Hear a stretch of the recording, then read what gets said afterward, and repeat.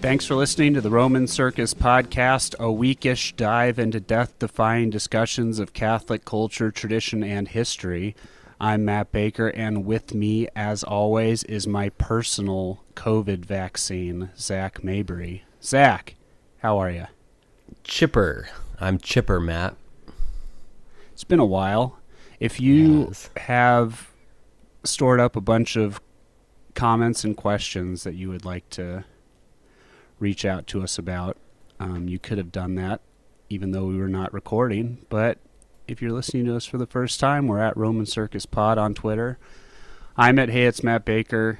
I'll be back at some point, I suppose. Zach is at Zach Mabry, Z-A-C Mabry. Email us podcast at romancircusblog.com. We're on Patreon, patreon.com/romancircuspod, and wherever podcasts are. Zach, it's been, a month and a half. Yeah, it's been a minute. The people have been, clamoring, wondering what you've been up to. Yeah, I've been stopping the steal, Matt. Stopping the steal. Yes, it's this really important process where you Stop donate lots of steel money. from being exported. Right, you donate lots of money, and there's some really cringe press conferences, and then nothing happens. Is this this is support us today? This is the Jill Stein method. Yes, I do love Jilly S. Old Jilly S. Old Jilly. Jilly Sty. Jilly S. You've come to the conclusion of wedding season. COVID stopped a lot of things, but it did not stop Zach Mabry wedding season. I mean, it stopped a few weddings that I would have gone to, but I still, I think this, I've been to 4 weddings since COVID started. Okay. And that's, there are, to my knowledge, no more 2020 weddings. Well, I mean, I don't have any invites, so I'm assuming it's done. Yeah. Maybe somebody plus ones me to a wedding before the end of the year, but probably not. Certainly, if you haven't heard about it, it means there's no weddings in the works. Right, surely. Well, that's exciting. How's Arkansas? It's good up here. We've reached this weird part of the year where sometimes it's freezing and sometimes it's 70s and and cool. For our global family of listeners, that's 70 Fahrenheit. Yeah. So, but 70 Fahrenheit, which is wait, let me see. Would that be about 20 Celsius? 15? 18? I could ask old Siri, but other than that, I couldn't really tell you. Well, because you got to subtract 32, multiply by 5, divide by 9. 70 Fahrenheit is 21 Celsius. Okay. Wow. Yeah. Wow. Is Celsius the same thing as centigrade? I don't think so. I'm going to look that up. The formula is parentheses Fahrenheit minus 32 times 5 divided by 9. That's how you get to Celsius. Yeah. What on earth are we doing? Do you ever look at one of those things and just wonder what we're doing? With the Celsius? Well, just in general. So it's part of the metric system, this awful... No, I know what it is. Oh, okay. Yeah, but my point is, it's just it's insanity. The global... Get Alex Jones on the podcast. We need to talk about the globalists. Yeah, that's actually Celsius turning the frogs gay. Yeah. So centigrade and Celsius do mean the same thing. So if you want to sound especially smart, you can be like, oh, yes, it's 21 degrees centigrade. Centigrade. It's 21 centigrade outside. The human and then, of course, there's centigrade. Kelvins. Anyway. But yeah, no, Celsius, the whole metric system is bogus. If you're... It's a bunch of a bunk. If you're having trouble, you said you reach this weird point where sometimes it's freezing and sometimes it's 70. Let me direct you to a little documentary on Hulu called Greta, where Greta Thunberg explains climate change to you, Zach. Did she at least comb her hair for that one? Okay, we're not gonna. She just always had that raggedy braid. We'll keep like you're going on global TV. The Greta Thunberg, keep all the Greta Thunberg jokes to just jokes about not her appearance. Well, maybe. I mean, okay. Okay. I can't think of anything now. I didn't know that rule in advance, so I'm not prepared. I didn't know my new co-host was Michael Knowles. I didn't say any of those. He said really mean things about her. I mean, it's this documentary is the story of teenage climate activist Greta Thunberg is told through compelling, never before seen footage in this intimate documentary. I have a feeling that us and our listeners are working off of a different definition of compelling than Hulu. Well, it's just the idea that like it's never before seen footage. Like, I mean, how much footage? We've seen a decent amount of footage of her, but like there's a lot of footage we haven't seen. So of course it's like never. I like the idea of a documentary being like this compelling, all the footage you've already seen, not at all intimate documentary. I like that. We should do that. You know, I haven't been watching, I haven't had time to watch any Hulu shows at all, let alone the Greta Thunberg documentary. Yes, wonderful. Because I've been busy watching season 4 of The Crown, Matt. The Crown. Okay. Yes. How's that going? I'll get to it. I haven't done it yet. I will watch it, obviously. I will, of course. Okay. Yeah, that's fine. It's a pretty. I like this season. I think this season is a lot better than last time around. Season 3. I think season 3 will kind of go down as the weak link in the chain. It was interesting. Yeah, we talked about it before, and it a little bit, but I don't know. I didn't dislike it, but the action, like the first two were just, I don't know. I liked everything about the first two. The actors, all the nonsense. It was good stuff. Yeah. Yep. And then, I mean, and like we talked about, a big thing was that they swapped out a lot of hotties for a lot of naughties from season 2 to season 3. Okay. But, I mean, everybody's thinking it. Or they're probably not thinking it. They just probably are like light bulbs going off about why they didn't enjoy season 3 as much as they enjoyed 1 and 2. Okay. Olivia Colman is great, and Helena Bonham Carter is great. They're great. So I didn't really like Olivia Colman in season 3. Yeah. But season 4, I thought she did really well. She's great. We love Olivia Colman. Yeah, Helena Bonham Carter, which I always think. I don't know why, but whenever I see it, I always think Bona Volum Tatis. Okay. You know what I'm talking about? Yeah. I never thought that before. Every time I see Helena Bonham Carter, my head just is like Bona Volum Tatis, which is from what is it from? I don't know. Oh, it's from the Salve. Bona Volum Tatis La Damus. Oh yeah, I see it here. Yeah. I Googled it and I got a bunch of results for San Diego Padres player Fernando Tatis Jr. So I must have spelled it really wrong. Anyway. Yeah. So anyway, it was an interesting season. There was one thing that stuck out is that there were really bad graphics.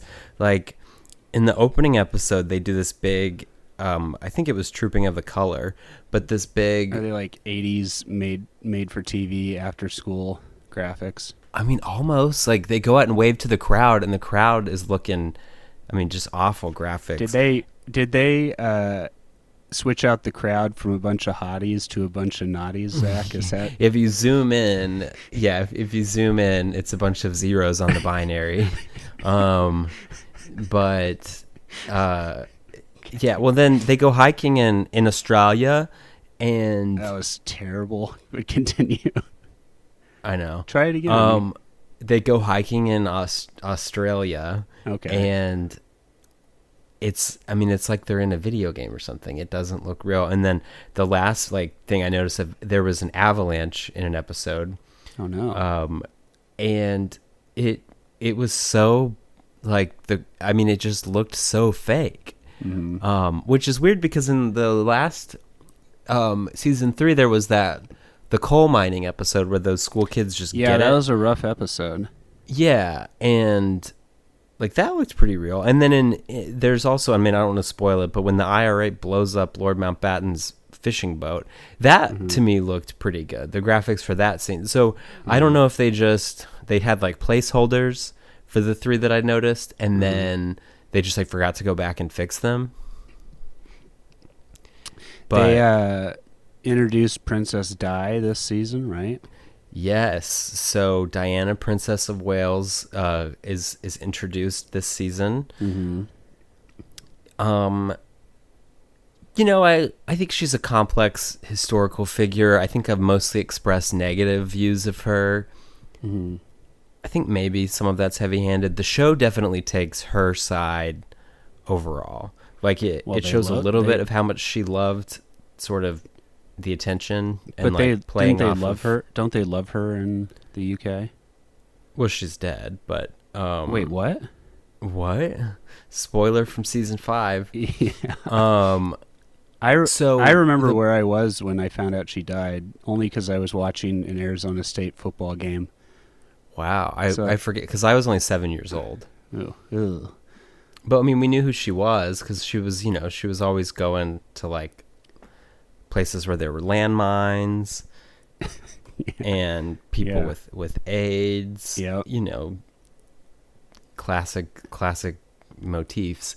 But so her and Charles, the show kind of makes it clear, and this to my knowledge is pretty historical, that basically he needed a wife and she was a wife. They wanted him to marry a hottie and he wanted to marry a naughty.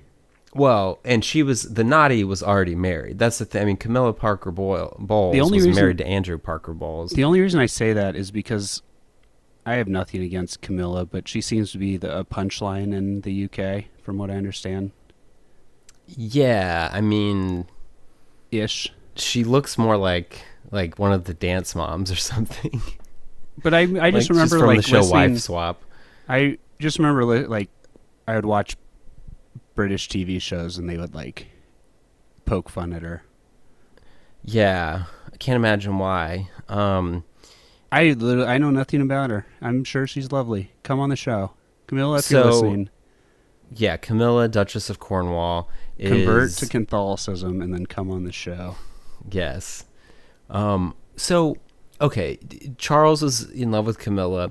I don't think it necessarily played out like this in real life, but on the show, in the previous season, the family's like, ugh, never. And so they kind of push right. Camilla. They kind of make sure that she gets married off. Right, yeah, they do a whole thing. Right, and then she just continues having an affair with Charles. And then he marries Diana. Now, I think that in real life,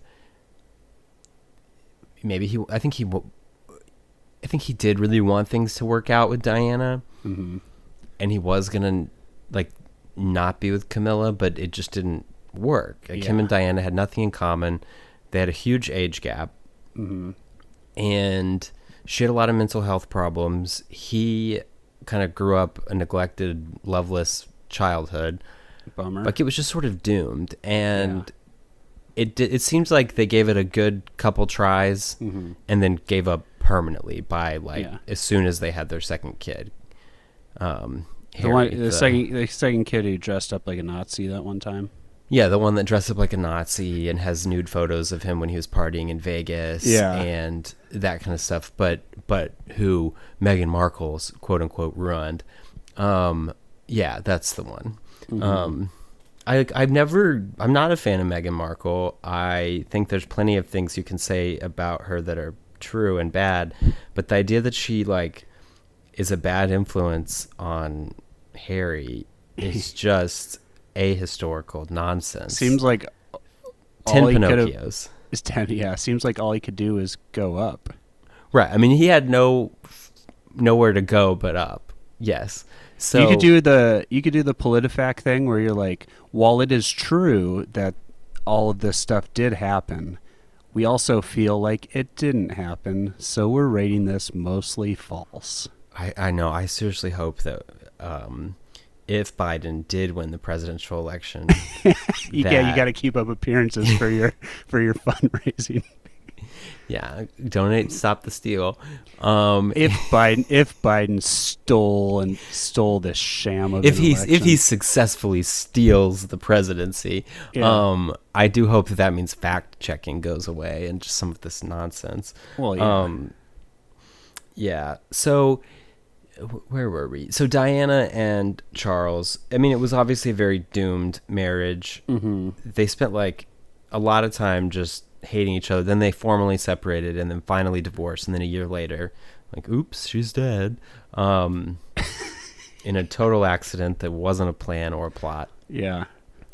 But yeah, I think that the Dodi Fayed. Yes, her BF and baby Dodi daddy. Fayed. Yes. Doti Fayed. So yeah, okay. Diana, Charles, she's introduced in this season. Their marriage happens, they have their babies, they go to Australia, they start fighting. There's some interesting classic moments. There's this long lingering hug that takes place involving the Queen that's very uncomfortable if you don't like a lot of physical contact. Clearly filmed before the virus. Okay, memory hold on to that thought because we have to talk about this film before the virus thing. So okay.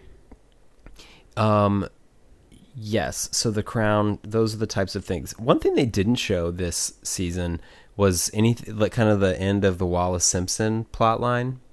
Huh. For as much as the show points to the big abdication of King Edward VIII as, the Big Bang that brought forth like everything that followed it. Yeah. And they have him, the Duke of Windsor, die in the previous season, but his wife, Wallace Simpson, the dirty American. Right. So she died in the 80s, so in the years covered by this season. And this season ends at Christmas 1990. So by the time this season ends, your boy was alive. Nice. This was my first Christmas, was the last episode of The Crown. It's perfect. So anyway, Wallace Simpson died, and so as much as, everybody hated her that was in the royal family for her role in the abdication and all this chaos and confusion,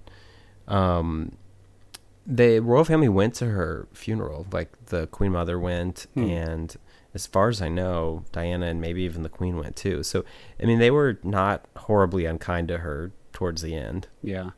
I thought that would have been nice to include, but they didn't. Well, it is.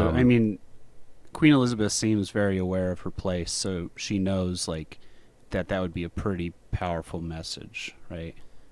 Like some of it seems it would be like keeping up appearances, right? Or no? Yeah, the polite thing to do. I'm not saying she hated. I don't even know what she did or felt towards the dirty American, but I don't know. She knew enough to call not be super catty, I guess. Yeah. The other thing they had in this season that was cool was every season seems to have a Margaret episode. Oh yeah, we love those. And I know, Princess Margaret, such a mood. Yeah. So for that episode, she's got this friend who is becoming a Catholic priest, and he tries to convert her to Catholicism, and she's sort of down with it, but at the end of the day, she doesn't go through with it because she'd have to renounce being part of the royal family. I think that's still the law, but I'm not going to look it up. That's nuts. So, but it's an interesting episode, and she's kind of looking for purpose in life because she's, doesn't really have a role or anything to do, but she can't like go work at Walgreens because she's the princess. Like she's the queen's sister, so she's just sort of They'd probably there. call it like Wally Greens or something over there. I bet. You're just like, yeah. Anyway, yeah. sorry. They totally would. That's so funny. So as far as like finding purpose in life, that's what this Catholic priest is like, no, you need to become Catholic. Like that'll give you purpose in life. It's really demanding and overbearing. And for somebody as strong-willed as you, this is like the thing to rein you in. Yeah. So I thought that was cool. She didn't go through with it though, which is cringe. She's and too busy but telling limericks with the LBJ. I know. I loved that. So many words that rhyme that I hadn't even thought of. So yeah, overall good season of The Crown. I liked it. Still one of my favorite shows. And you know, I look forward to the next season. Margaret Thatcher is in it. Oh yeah. Maggie Thatcher, Milk Snatcher. Nice. So that's kind of interesting. She's played by Gillian Anderson, right? Who I think does a really good job, like better than Meryl Streep. Yeah, I've heard conflicting. I've heard some people like her and some people don't like her. Other people think she's okay. Right. True. They do a strange job in their overall portrayal of her, not just her mannerism stuff, but like they added a lot of emotion, which I think they thought was sort of a kind thing to do, to be like, see, this person was human. The Iron Lady had emotions, but they made it like the Falklands War was an emotional decision, which it probably just wasn't. Are they like women be having emotions? Yeah, basically. Like in this episode, her son goes missing, and she's like reacting to that. And when they talk about the Falklands, she's like, our people are out there with no one to help them and blah, blah, blah. Like basically sort of transferring her stress over her son being missing to the like British subjects in the Falklands. So, and you know, I think the debate's out on if that was even colonialism or not, because there weren't indigenous Americans in the Falklands when the Europeans showed up. So, you know, that's not as problematic when they go to war. They're fighting with Argentina over the Falklands. So, but yeah, good episode. Lots of history, cool characters, costumes were lovely. The Queen shows emotion in one episode. Ooh, wow. Finally lets loose. I was texting Haley Stewart and I was like, finally, she's like, right? She sheds a tear. And they all really mean and hateful to Diana because of how much the public loves her. And I definitely identify with that stress. Sure. You know, and like having people treat you that way when it's not even your fault, how much you're like beloved and regarded. Yeah. So that made it was really relatable. I felt represented when I watched it. And then Charles has big ears. So I really did, as far as the importance of representation, like they literally I felt very represented. Yeah, they covered all the bases for you. Yeah, it was good. So yeah, the other thing I watched on old Netflix. So David Letterman, you heard of him? You hear about that guy? I have. This, by the way, this episode, we're just going to touch on a bunch of different things. It's going to be like, we'll talk about some Catholic Is this stuff. cultural commentary? Yeah, no. I'm just saying, if people are waiting, they're like, oh, what are they? I mean, we're not doing like Mysteries of the Rosary. Yeah. Give us a week. Give us some time. Yeah. Okay, so we're back. David Letterman. Letterman's doing a chat show on Netflix. Yeah, I have not watched it. I have nothing against Letterman per se. I also have not really been interested in watching his Netflix show. Yeah. I really liked to watch. What was he, Letterman. The Late Show with David Letterman? Yeah. I liked him more than Jay Leno. Yeah, Letterman was great. The show was great. He was a goofball. He had a bunch of like goofy. It didn't feel as like corporate as Leno, I guess. Yeah. Yeah, the show was great. But this whole thing, I don't know, like, it's like Dave interviews all the most interesting people, and it's just like Obama and Jay-Z, and I'm just like, okay. Right. No, yeah. It's those people. It's all the lizard people, basically. Yeah. So, he has a show. He interviews the lizard people. So Letterman has the lizard people and the person you're about to talk about. Yeah, so the episode I watched, he was interviewing Kim Kardashian, would be first lady, but at this point we don't know how many votes Biden stole from Kanye. Yeah. It hasn't been called. Kanye still has a chance. Right, has Kanye conceded? The voting, I think he did, kind of. Oh. Didn't he do that tweet on election night where he's like, win some, lose some? And you're like, yeah, man. I know that Kim posted a celebratory thing about Biden, which is cringe. More like cringe Kardashian. Yeah. But cringe. So, anyway, so Dave has Kim K on the show, and they go through the main high points of Kim's life, like her dad representing Orenthal. O.J. Simpson, the sex tapes, her getting robbed in Paris, right? Her work getting people out of prison. The show, I mean, the main all exactly the same things. Well, I mean, all the high points of Kim. They didn't ask about Chris Humphries. I assume she negotiated that in. Charles and Diana are the Kim and Chris Humphries of the royal family. We really like retconned that whole thing, didn't we?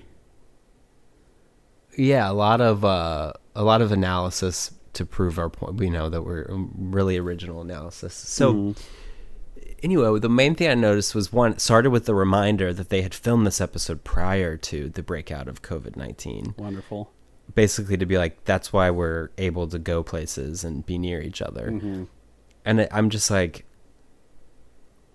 the fact that they have that disclaimer is what kind of made me laugh, because I guess they're thinking that you get these like scolds that are like, why are you this and that? I saw blah, that blah, blah. I was watching the television last night, as I want to do. Watching the fake news TV? Yeah. They just making sure the recounts are going well. I got to be glued into all the analysis. No, I was watching football, and they had an AT&T commercial, and on the bottom of the commercial, they had like a little asterisk that was like, this commercial was filmed very safely. Please continue to wear masks in our stores. Because the people on the commercial weren't wearing masks. Right. Well. So anyway. Wear your masks. Kim K. So he asked her about her work, like getting people out of jail. Yeah. And his Trump derangement syndrome, his TDS starts to like seep out in this point. David, he does have it kind of bad. Your TDS is showing. Yeah. So he's asking her like how she can justify doing the work that she does, which is really good, with the president because it makes him look good. Mm-hmm. And he's like mad at her for and he's literally like starts just like sputtering things, and she just looks at him, and after he says the sentence about like how she just is like, I don't even know what you're saying. Yeah. And he just kind of pauses and is like, okay, you just talk then. And so she's like, okay, well, I'm really focused on, getting people out of prison and helping with their lives. And that requires the president, whether or not he's anybody's favorite. Basically, she like refused to, disavow President Trump. She basically just said, I'm focused on what I'm focused on, and that requires the president. And so that's what I'm doing. Yeah. And he's still just like not having it. And you can just, it's like you can see his mind's running at like 150 miles per hour. And he just like wants to be so mad that basically, the stuff that she's done with the First Step Act and those things. And she's like, I will give credit where credit is due. We wanted this act and he signed it. And it just triggered. But she triggered the libs. Couldn't we have kept them in prison for like 2 years longer until the correct person? Yeah, no, it's just like until the ticket with the lady who's known for letting people out of prison gets into office. Yeah, she needs to be like, well, she was in California prison, which means that Auntie Kamala already had a chance to let her out. Yeah. But so it was just an interesting. It's kind of sad to see Dave Letterman become he's like a less angry Stephen Colbert at this point, which is sad. But, who knows what'll happen if Biden steals the election. Maybe all the comedians will go back to doing jokes. And I am kind of being ironic, guys. Like I said, well, I guess it was on Patreon, so that listeners haven't heard. I do think voter fraud's a thing. I just think once you correct for it, you still have a Biden victory. But I don't know. I think it's funny to keep dragging it out because it's like the one last time to make people cry, like when it was like, oh, largest inauguration crowd ever, and people were like, that's not true. It's like, yeah, but who cares? Like, it's funny because you're crying. So that's what my parents said to me growing up. Right, right, folks. I know, like if you never had siblings, clearly. So that was interesting. The conversation. It I don't know. Maybe I'll watch the Obama episode of David Letterman. Did you see that Marianne Williamson threw some shade at old Barack? No, please tell me. So he has a book out. So he's out doing a media tour for it. And because I was confused, I'm like, why is he doing all these interviews? And he's got a book out, so he's doing the grift. And so Marianne said, Michelle Obama wrote a book of deep authenticity and clear compassion for the human condition. Her elevation to the halls of power, not seeming to have infused her consciousness with the arrogance of the elite, nor the smugness of self-delusion. Her husband wrote a book as well.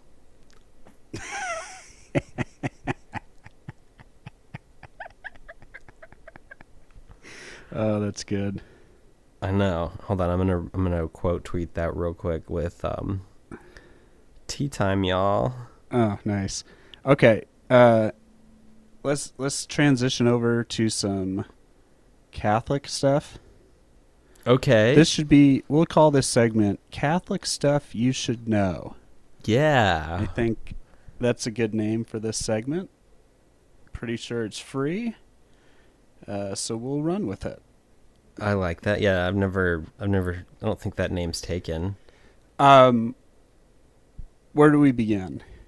Should we start with the vaccines? This is like a good PSA. Yeah. It's a good thing to tell people. Yeah, so vaccines, evil. If you take them, you'll become autistic. You'll be implanting chips in your body. Yeah. No, I'm just kidding. So, we're not anti-vax, but I'm not really willing to condemn the anti-vaxxers, which makes people mad at me sometimes. But their money is good too. You need their money too. Yeah. Patreon.com/RomanCircusPod. Anyway. Yeah. So the vaccines are coming out, and there was some, as there always is with these type of things, the debate on what was made using aborted fetal cells and what wasn't, and that am I shooting in the right direction? There are vaccines out there that were the process for which they were developed used cells from aborted fetuses, and that is obviously a problem for many reasons, but a big one being that you can donate your organs or whatever to science when you die. A lot of people do that, but these people obviously were never they never gave their consent to that happening, and obviously were like murdered in the womb. But the two of the vaccines that are either approved or about to be approved, the one from Pfizer, which is spelled with a P in case we're Googling it, and the one from Moderna, were not developed using fetal cells. Right. So, that's good news. I was kind of surprised because there's just this, fetal cells have not been useful in the development of, so embryonic stem cells, where they use, aborted persons, their cells to do stem cell research has not yielded any cures or any therapies. All of the ones that have come from adult stem cells, which are obtained without doing that.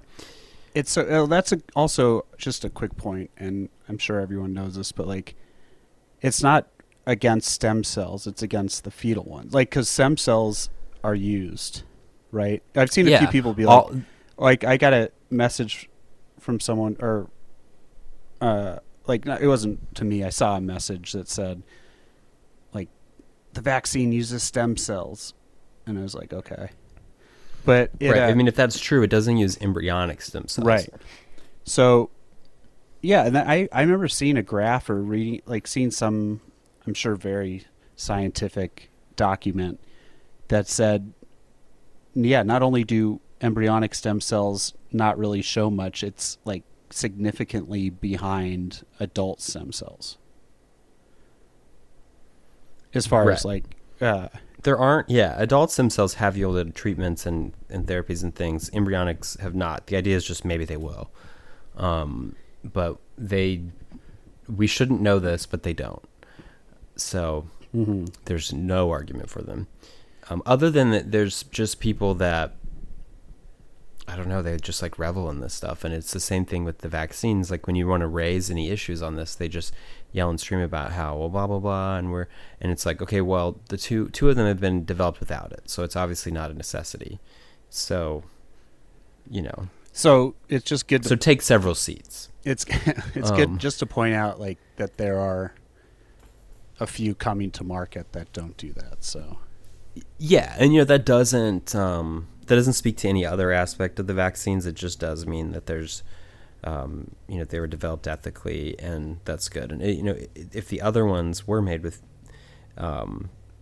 cells from aborted persons, that's obviously a problem and should be shut down and illegal. And everyone who signed off of it should go to jail and get parodied. But so that's not going to be an issue. So hey, for your role in the crime of using aborted stem cells, I sentence you to 3 months of memeing. Yes. Okay, so that's good. In Minecraft. But so yeah, that happened. Let's see, Catholic stuff. Amy Coney Barrett, obviously not necessarily, I mean, well, she's Catholic, so I guess news about her is, kind of inherently Catholic. So her first ever ruling happened yesterday. It was basically a 6-3 majority reversing a lower court's decision to block an execution. Okay. A death penalty. So she said, let her rip. Let him have it. Right. No, there was a blog that said, Amy Coney Barrett's first... Oh, let me find it, the exact quote, because the wording was kind of made me laugh. So, Amy Coney Barrett's first vote as a Supreme Court justice is to put a man to death. Brilliant. And then I was like, oh yeah, remember this is so out of The Handmaid's Tale where women are out here doing this. Yeah. Oh, wait. So this is the thing. What went into it? So like he was found guilty in Indiana, and he was sentenced he to kidnapped death. and raped and murdered a girl and buried her in the ground, which is really bad. I'll say. And he was found guilty, sentenced to death, and then the death sentence was blocked. So it was blocked on the basis that you cannot use so they're doing a lethal injection. Okay. And it was a law saying the use of that substance without like a prescription or something along those lines is in violation. He had to go see his doctor before he could get the drugs to kill him. Right. Well, I mean, they're basically saying it violates the Food and Drug Administration's policies. So it was kind of a specific, they didn't say it was cruel and unusual punishment, and that. I mean, I'm against the death penalty and would have preferred them not execute this man. So I'm not really here to defend ACB. I will say this does sort of meet the expectation of what she's said, which is that she's a very sort of literal judge. She's there applying the law. Well, sure. If they come to you and they say, we want to halt this execution because it violates Food and Drug Administration laws. Like, there's a pretty good chance that that's going to be struck down. Right. Like, and it was. It will, and that's where the issue of these things come in. Like, I don't know. You kind of. Maybe this is a dumb thing, but like, this is why you don't go. Everyone's like, we need the guy who like the cop who shot someone to get like first degree murder and be like, well, he's going to get off of first degree murder. Like, you always want to like come in, you always want to come in with some sort of like charge that you think you can win. So I don't know if like the Food and Drug Administration thing was like their best option. I don't know. I mean, we've like with abortion, we've tried to limit it in sort of indirect ways, like just requiring basic cleanliness and standards out of the abortuaries, and that actually does tend to get overturned by the courts. But I mean, we do attack things indirectly on other issues. So I mean, I don't know. I think that. Well, no, my point is not that it was a bad thing. It was more like, I guess that was the best option to them. Like, they weighed all their options and thought that was the best thing to go after, I guess. Yeah, it's one where I just don't even.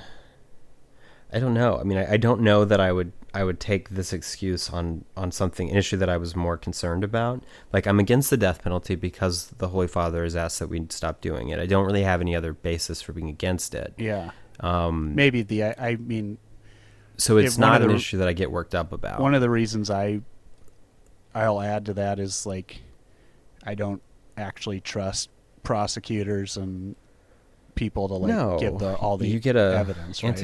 You get an anti-Kamala in there, and we're all getting executed. Well, that's kind of my point. Like, is when it becomes about like getting elected and keeping your numbers up. Like, the idea, like, if the death penalty is available, they'll seek it to like be a strong man, right? Which seems pretty awful.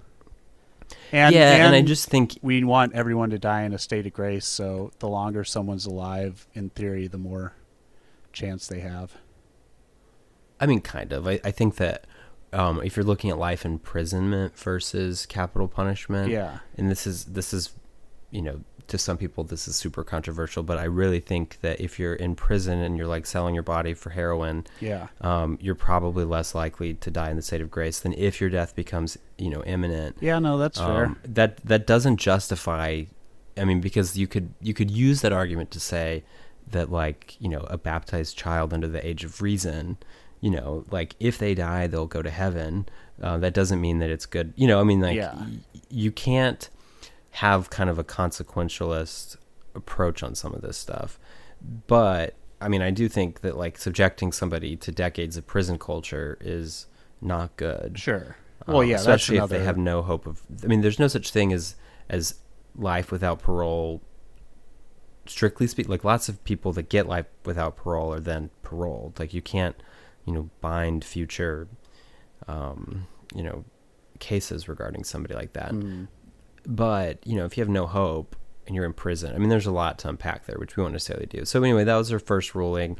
It only took her 2 weeks to disappoint us. It's just sort of funny that, like, the people that would normally want her to bring her Catholicism with her to the courts are like happy that she kind of didn't. The people who would want her to leave her Catholicism at home are mad that she did that. And then just factor in the way that they called her handmaid and stuff. There's just the irony that her first like ruling was, basically like men are trash with claps in between each word. That's that she wrote the not the dissension, but the whatever they she wrote the opinion with clap spaces. Yeah, that's all it is. Do we know who voted? Basically. Who were the three that voted against it? Yeah, it was Sotomayor, Kagan, and Breyer. Okay. So, well, at least one Catholic went against it. I know. Wait, what's Kagan? Is she Jewish? I don't know. I just know that Sotomayor. Yeah, I think she is, because Sotomayor was the Catholic woman, and then now there's two, but one of them doesn't like, prosecute nuns for not selling condoms. So yeah, that happened, and then I think the big. Well, actually, there's probably two other stories. The USCCB had their annual meeting. Yeah, should we talk about that, or which one's a good closer?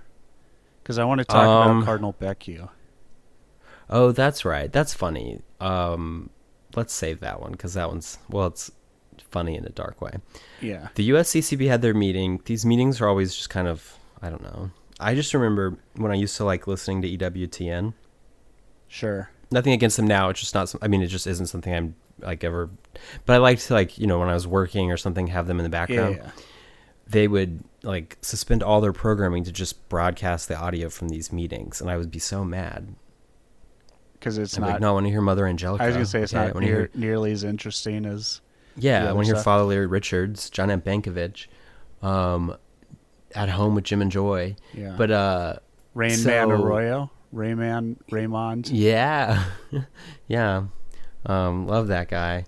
So they do these meetings. They start doing their social media, posting for it. And they're like, how many Baby Yoda memes do you think we'll use? And they start using Baby Yoda memes.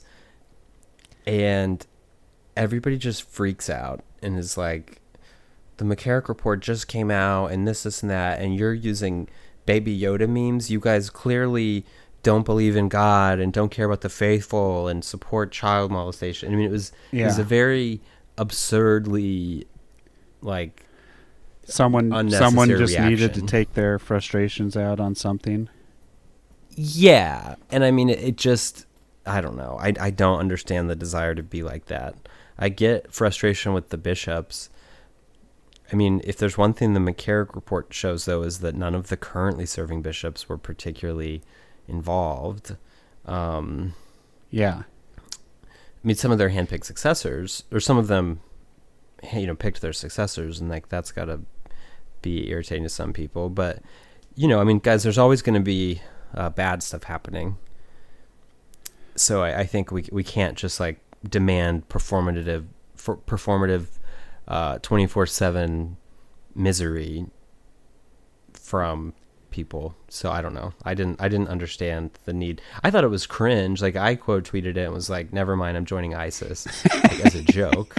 Like I'm obviously not joining ISIS. I don't do clubs. But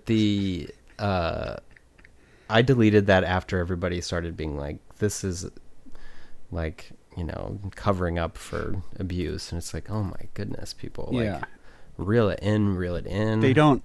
The idea that like they're like, let's put out the report and then cloak it in a tweet about Baby Yoda. Right. And I think there was some acknowledgement that they're going to have to step up their game on dealing with abuse. I do think that there's clear evidence that abuse is in decline. So, well, yeah, I mean, I'm not trying to get canceled over this, but like relitigating very old cases doesn't. I mean, I do what you want on that, but like by the point that where we're at in this whole McCarrick thing is we're now getting responses to the report of the response to reports of abuse. Well, so we're like 6 degrees of separation as it is. People want to know that things are being taken seriously. Yes.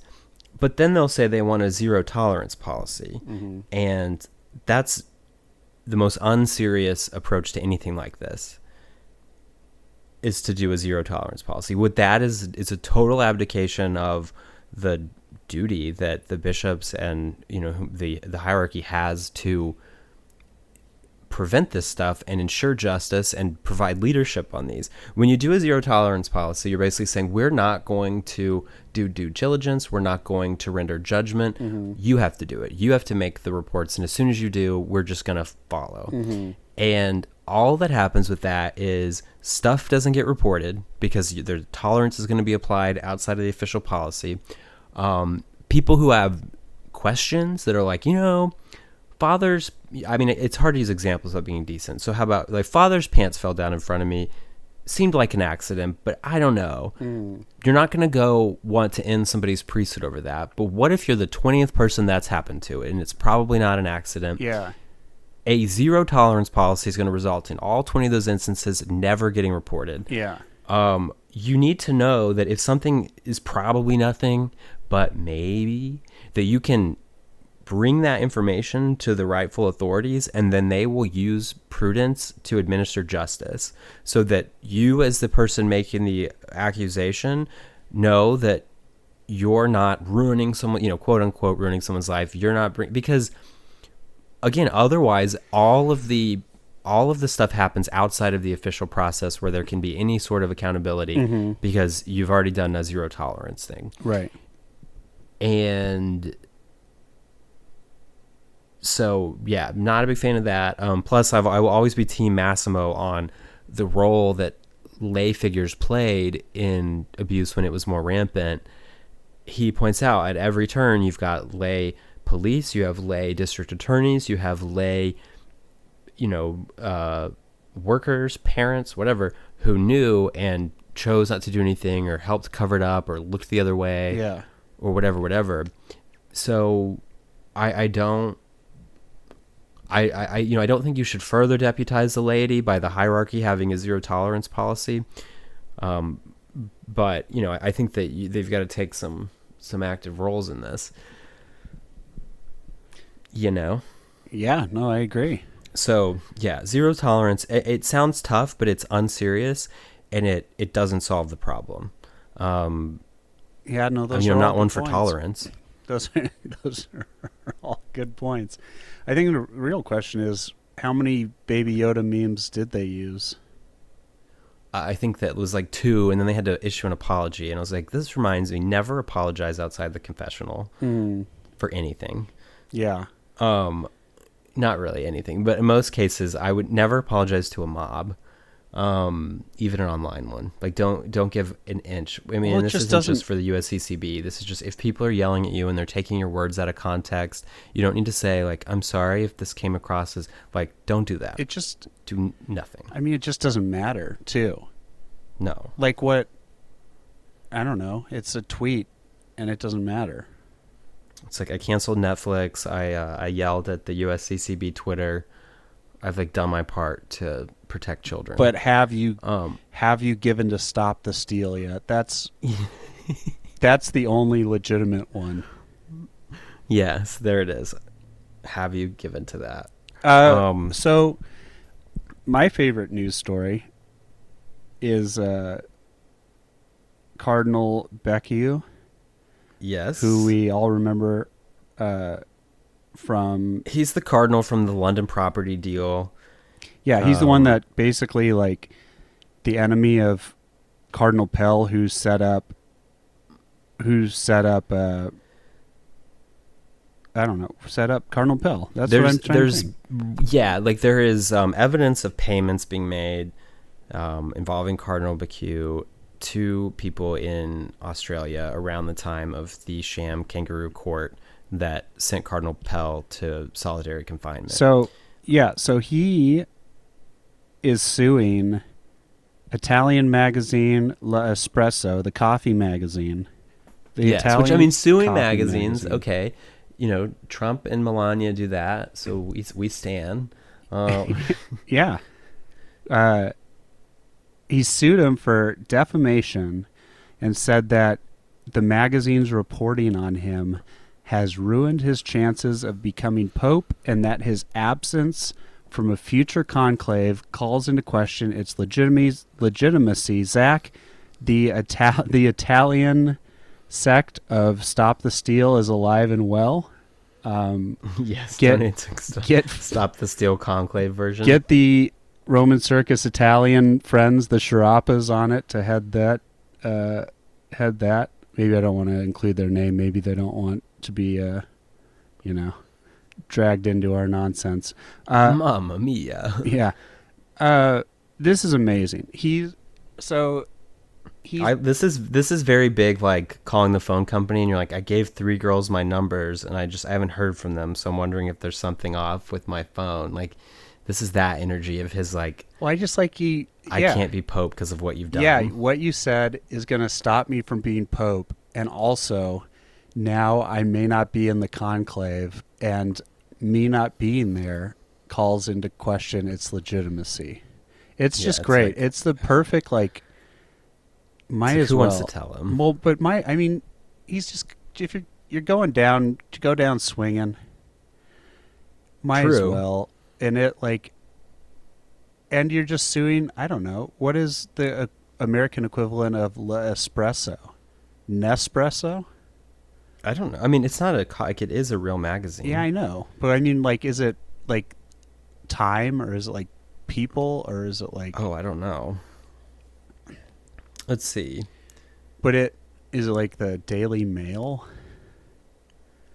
I'm gonna look this up because I think our listening audience deserves to know. Of course, we hide nothing here. But it's just I don't know. You got caught, and you got... So it's a weekly news magazine. It is one of 2 most prominent Italian weeklies. So maybe it's like The Economy? Or The Economist? The New Yorker? Something like that? Yeah, is that weekly? New York Magazine, The New Yorker? I don't know. The other's called Panorama. It's like the Italian equivalent of a chain email from your uncle. Exactly. But yeah, so that, I don't really know what to say about that other than, like, it's kind of, I don't know, it's kind of amazing. Like, you cook up all this giant plan to railroad your political enemy, and then you're just like, it's the magazine's fault. I'm not going to be Pope. Yeah, I know. It's insane. Oh, Sandro Magister is one of their Vatican correspondents. Is he good? Is it she?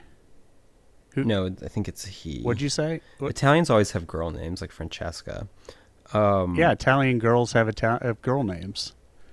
So he was the one that got kicked. He's the one that allegedly leaked Laudato Si, and had his press credentials pulled. Yikes! An assault on the free press. Right. But so yeah, I know, man. Francis stays winning. Like if that was, I thought that was great. Like, if, you know, gotta whip the press into shape, folks. Mm-hmm. Podcasters too. No easy buckets. So yeah, bad news for Cardinal BQ. Is he still Cardinal? Okay, my understanding is he's been deprived of the rights of being a Cardinal, but he's not been uncardinaled. It says ousted Cardinal Becciu. That's how this... headline. Yeah, but like they'll even sometimes refer to Cardinal Burke as ousted. Oh, because he got the Malta or whatever? Yeah. So he resigned the rights associated with being a cardinal. So I don't know if that means he's still a cardinal or not. Cardinal Emeritus? Cardinal Emeritus, yeah. Or if it's just kind of like he's kind of when the cardinals hit their age where they can't vote anymore. Is that 85? Did you know up until 2020, Becciu was special delegate to the Sovereign Military Order of Malta? Wow. I do love the Order of Malta. I'm just saying it comes full circle with what we were talking about. Yeah. I guess he's the guy that's got sent over there after Cardinal Burke to back Matthew Festing, which was a whole thing. Despite retaining the title of Cardinal, Becciu was stripped of the rights and privileges of the office, including the right to participate in the now sham papal conclave, after being implicated in a financial corruption scandal. We need to be like, will you support the peaceful transition of power, Cardinal Becciu? You're calling our institutions into question. This is so dangerous. He could cry about that all he wants, but Pope Francis is living another 40 years, and the haters got to deal with it. Pope Francis he's going nowhere. He's never going to resign. He's not going to die for a very long time. The haters, and as time goes on, all of the dodgy characters that Pope Francis sort of associated with that made everybody nervous, he's getting rid of them. He may have filled it up a little bit on the front end, but he's draining the swamp, in my opinion. Remember, the important thing to remember is if you do not like Pope Francis and you think he is a bad pope, all the people that made him pope are still alive and will vote for the next pope. So you want Pope Francis to outlive all of them. That's all I gotta say about that. Yeah. He's already picked over half. Oh, has he? I think so. Like kind of how our fearless president filled all those judge things in his 4 years. Yes. Trump and Francis have similar energy, in my opinion. Yeah. And, Trump obviously, filled up the courts, and Pope Francis has filled up the College of Cardinals. Yeah, and neither of them are going anywhere anytime soon. And the haters stay mad. Yeah. But yeah, that was my story that I wanted to bring, the Cardinal Becky one. We should all start doing I'm suing people because they've made it unlikely that I'll be elected Pope. I know, I'm technically eligible, so it's one of those things I didn't know we could do this. This changes everything. As soon as people as soon as people open, you just nudge open that door. But yeah. Mm-hmm. Did I miss any? I'm worried to ask this question, but did I miss anything good have I missed anything good on Twitter? I don't think so. I mean, there's just the same old. A meme that's popped up lately has been kind of fake fact check disclaimers. So whenever the president tweets, Twitter puts a disclaimer over it that's got a circled exclamation point, and it's official sources have blah blah blah. Yeah. And so people have been using that for jokes. Nice. Love jokes. Yeah. Jokes will be part of the dossier we take to court when we unveil the fraud. All of your jokes are going in the file. But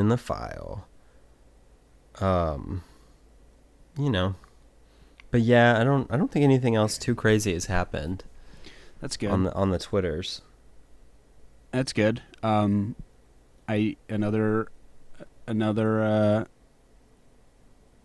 question I don't know I want to know the answer to, but are you doing anything for Thanksgiving? I don't know. Apparently we're doing a cringed and blue-pilled stay-at-home Thanksgiving. Just out of concern. I mean, most Thanksgivings take place at a home in general, so. Yeah, but we may be having a modified Thanksgiving this year. But, Okay. I'm not in charge of the family, so I just kind of follow. You're not the patriarch of the family? Nope, not yet. Though as the oldest child, I am next in line, so. That's good. You want to have a quick...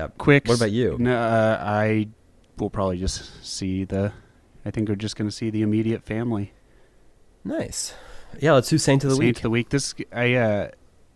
I totally just didn't think about this 5 seconds ago and Googled a saint. It is Saint Felix of Valois. All right. Born Felix of Valois. April 16th, 1127. Died November 4th, 1212 at the age of 85. He was canonized by Pope Urban IV on May 1st, 1262. Feast day, November 20th, which is today. His attributes are a banner, an old man in Trinitarian habit with a coronet at his feet, a purse, a Trinitarian with a stag nearby, Trinitarian with chains or captives nearby, depicted with the Holy Trinity. though no bull of his canonization is extant. I guess there's no paper that exists about his canonization. Oh, he was kind of canonized before the official process. It is the tradition of his institute that he was canonized in 1262. Tells us that his feast was kept in the Diocese of Meaux as early as the year 1215. And in 1666, Alexander VII confirmed his status. Whoa, not sure about that year. Yeah. Alexander VII confirmed his status as a saint because of his immemorial cult. Okay. Do you want to explain immemorial cult to the people? It's just when you've had people devoted for centuries and centuries, kind of going back to when you actually lived. Right. Let's see. Felix in company with John set out for Rome in the depth of winter and arrived there in January 1198. The beginning of the pontificate of Innocent III. They had letters of recommendation from the Bishop of Paris, and the Pope received them with kindness and lodged them in his palace. Innocent III, though little in favor of new orders, granted his approval to this enterprise in a bull of the 17th of December, 1198, under the name of the Order of the Holy Trinity for the redemption of captives. Innocent appointed John of Matha. So the John I referred to earlier is St. John of Matha. Innocent appointed John of Matha superior general and commissioned the Bishop of Paris and the Abbot of St. Victor to draw up for the Institute a rule which he subsequently confirmed. Felix returned to France to establish the order. He was received with great enthusiasm. King Philip Augustus authorized the institute in France and fostered it by signal benefactions. This was important to note. This is when France actually liked Catholicism, Zach. And yeah, Margaret of Blois granted the order 20 acres of the wood where Felix had built his first hermitage, and on almost the exact same spot he erected the famous monastery of Cerfoid, the mother house of the institute. He died among his fellow Trinitarians at the mother house, like I said, November 4th, 1212. So that's the saint of the week. That's that fella. He doesn't have any... He's not the patron saint of anything, it appears. I mean, there's St. Felix de Valois is a village in the province of Quebec. So I guess he has, like, towns named after him, but... So, there's that. There it is. Whoop, there it is. Yep, well, we're back, and we'll talk to you all in probably another month and a half. Just kidding. Just kidding. Yeah, we'll be back next week, folks. Anything to close it out, Zach? Nope, I think we've said it all. All right, well, thanks for listening. We'll talk to you all next week.